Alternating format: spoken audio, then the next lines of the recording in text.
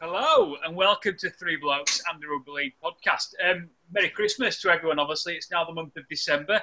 Jed has already eaten half his advent calendar and Josh is growing his Santa beard.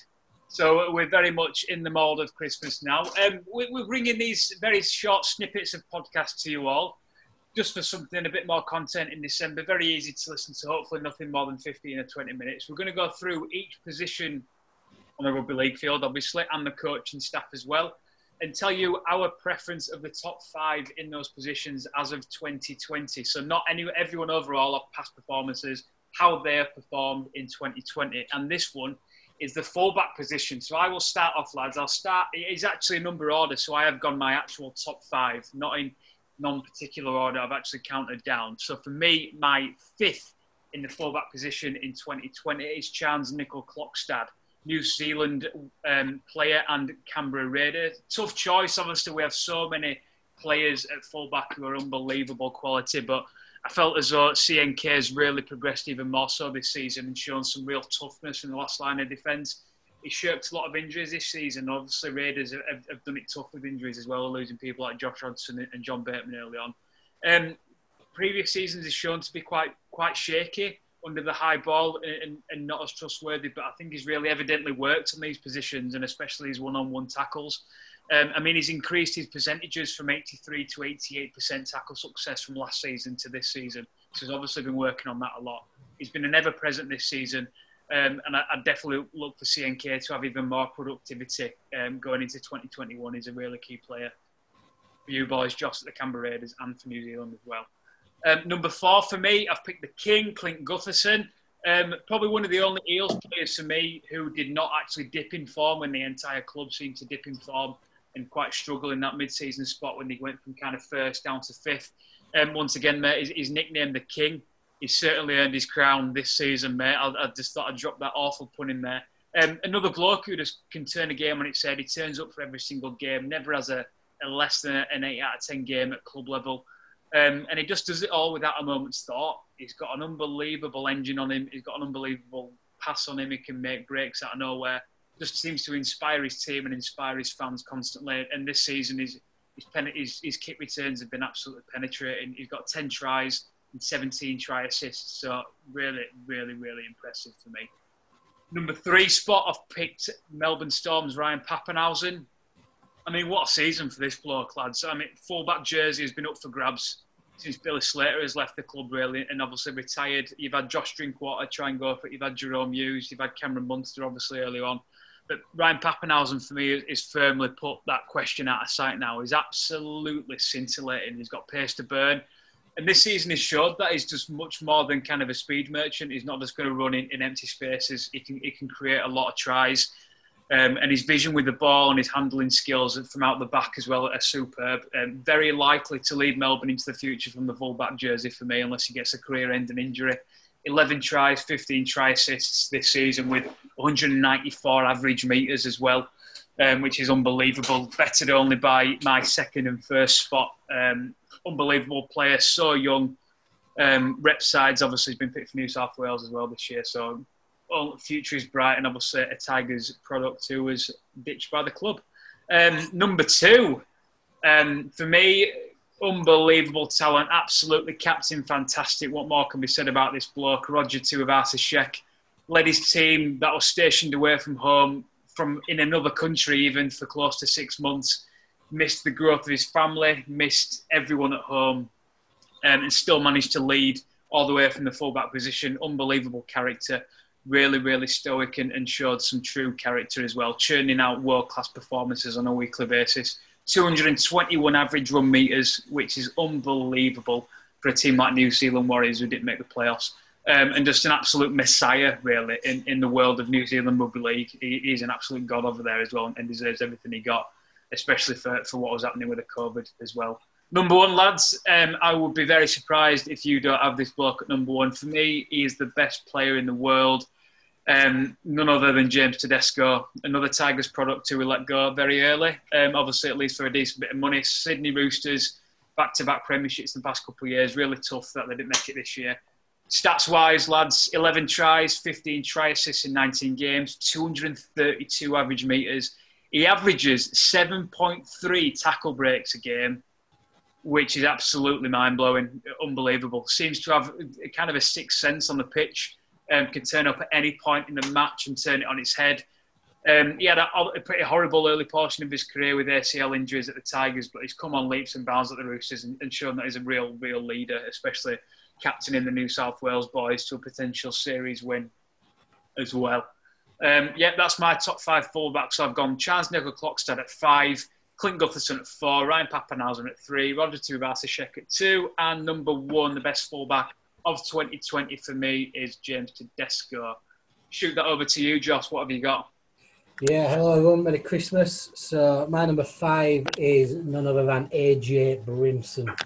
I think his game time was limited this year, obviously due to injuries, but to play the amount of games he did, to have the impact on the team he did, and to get into Queensland and be there starting number 1, obviously helped by other injuries, but really impressive. You know, his tackle efficiency has just gone up. It's been at 90% this year, and I think if you put him at back for a full season, he's going to grow in confidence, and he proved in Origin in his game.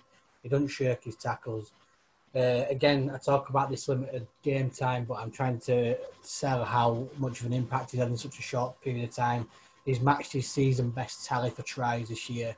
He's only played 9 games, but he's bagged 7 tries, and he's put a couple of assists on. So for me, really impressive, and he's going to be a key cog in the Gold Coast team was starting to pick up momentum. Number 4, I went for Ryan Papenhuyzen. Very similar to what you said, Jamie. I think it's a testament for him to be named as captain when Cam Smith didn't play, and the rest of the few players. And obviously, he was probably the only player with a decent amount of NRL experience. But we forget he's still a young lad, and he's just really good. 15 try assists this year, and as you mentioned, absolute pace to go and a freak of a talent. Number 3 for me, he's one of my favourite players. He's the heart of the country, as you mentioned, Jamie. You know, RTS averaging 220 metres. The bloke just doesn't know when to stop. And I think that's highlighted by him staying over here and not going home early when he could have done. Stayed with a team, did it hard with them, finished the season for them. And I think that holds him in real good stead for next season. And as we know, he's pivotal to anything New Zealand do. That team will be based around RTS. He's just consistently good, isn't he? We've ranted and raved about him all year, and he just does what he does. Number 2 for me, the king, really come of age this year, Clint Gutherson. I thought, as you mentioned again, Jamie, he didn't shirk his work or drop in form when the rest of Parramatta Eels were having a couple of weeks off on vacation. He's led and really strong this year. You know, he's come as captain and he's really stepped up to the mark. He's played Origin and out of position, but he's still done a solid job there, and that just goes as a testament to the type of player he is. And whenever you hear any interviews or anything from the Eels camp, all of the squad talk about how much of a good bloke and how pivotal to their success he is. And finally for me, I'd have to say much more than you said, really, Jamie. I think it'll be the same for Jed. You run out of superlatives for the bloke. He's just absolutely phenomenal. For me, he will eclipse and go past Billy Slater as the best fullback that's ever been. It's James Tedesco. I think, you know, him getting named as New South Wales captain when there were no corners is just a testament to how good the bloke is. So my top 5 for this year: number 5, AJ Brimson; number 4, Ryan Papenhuyzen; number 3, Roger Tuivasa-Sheck; number 2, King Clint Gutherson; and number 1, James Tedesco. What about you, Jed? Yeah, it's going to be hard for me to add much more to that, because I've got the 4 that you had between you the same. I've also got the same, just in a different order. The 5th is the position that we've all got someone different, which is, I suppose, nice to have some kind of discussion point. But number 5 for me, I've got Matt Dufty. I feel like he was really kicked on this year, and I feel in terms of probably most improved players in the league, especially in this position, it's hard to look past him. If you just compare his stats this season, 13 tries and 12 try assists. Last season, he got 5 tries and 2 try assists. He's gone up to averaging 151 metres a game from 115 metres a game, and 3.3 tackle bust a game is obviously very impressive. Well, and to do it in a side that was struggling as much as the Dragons were, I feel like he's very impressive. And if you put him in a good side, I feel that them numbers will probably be even higher as well. Number 4, I've gone RTS. Pretty much for the exact same reasons that you boys have picked. Averaging 221 metres is phenomenal. And again, in a struggling side, not only on the pitch, but off the pitch as well, and all the struggles that they had. He should be the poster boy for New Zealand Rugby League and rugby league in general. He epitomises everything that we love about this game. He's respectful, he's known, he's polite in the media, he's adored all over, and rightly he should. And he backs it up on, and his heart shines through. Number 3, King Guffer. Again, probably similar to Clint Guffer, similar to Matt Duffy in terms of players who have really improved this year, along with Parramatta as a whole. 17 try assists and 10 tries compared to last year's 13 and 8 tries. His metres have gone up as well to 190 metres from 161. But something that's really impressed me with Clint is that he's really worked on his tackling game. Last year he was very poor, tackling at 67%. This year we've made more tackles overall, but his percent's actually gone up to 81%, which shows how influential he is through all aspects. He's the last line of defence and probably has kept Parramatta winning some of them games when they were performing really poorly and still sort of like scraping wins and coming through games. Probably Gufferson is probably the main reason that they did that. Sort of always never really took a backward step and always sort of tried to will his team on to be better. And in that sort of like when he had that amazing sort of like first half in the playoffs, he was unbelievable. And that half is probably the best half of football that any player played this season. He was unplayable, and if he can sort of replicate that a bit more and a bit throughout, then he'll be up there pushing the likes of the person I've got is number 1. Number 2, I've got Pappenhausen. The way that he's burst onto the scene this year after only having a handful of games last year is extraordinary. To go in your first full season to make Origin is nothing to be smirked at, and it should be really held in high regard, and not a lot of players do that. 11 tries and 15 try assists, 194 metres and 3.5 tackle bus is extraordinary at such a young age. I'm really excited to see how he will progress. I feel that at the moment he is probably the only person that's really going to push Tedesco in terms of the impact that he has on games. Gufferson is probably all-round a better player, but in terms of someone who's going to do something out of nothing, you look into your likes of Pappenhausen with his step and his speed and just score a try out of nothing, and we've seen it do it so many times, and he even did it in the grand final, so he's not scared of the big occasions. And then number 1, absolutely no surprise to anybody listening, of course, is James Tedesco. Along with probably Nathan Cleary, is the best player in the world. I think it's hard to call between them two, but his impact on the game is phenomenal. Like Josh said, there's a reason that he got picked to be New South Wales captain in Boyd Corner's absence. 11 tries, 15 try assists, 232 metres average in the game is absolutely ridiculous. Like, it's hard to put into words how insane that number really is. It's just extraordinary. And he actually got the most metres in the whole of the competition this year. Churned up 4,403 metres, and he didn't even play every game, which again is an extraordinary effort. And like you said, Jamie, 7.3 tackle bus a game again is. I don't really have the vocabulary to describe it. I'm sure many people do better than me, but there's a reason why he's so influential, and every team that he is a part of is successful. Is one of the biggest reasons that Sydney went back-to-back and New South Wales have gone back-to-back, and they're now looking for a three-peat, and he is one of the main ingredients into that winning formula. So, yeah, I'll repeat in my top 5. Matt Duffy, number 5. Number 4, Roger Tuivasa-Sheck. In 3rd place, Clint Gutherson. 2nd place, Ryan Pappenhausen. And number 1, of course, James Teddy Tedesco.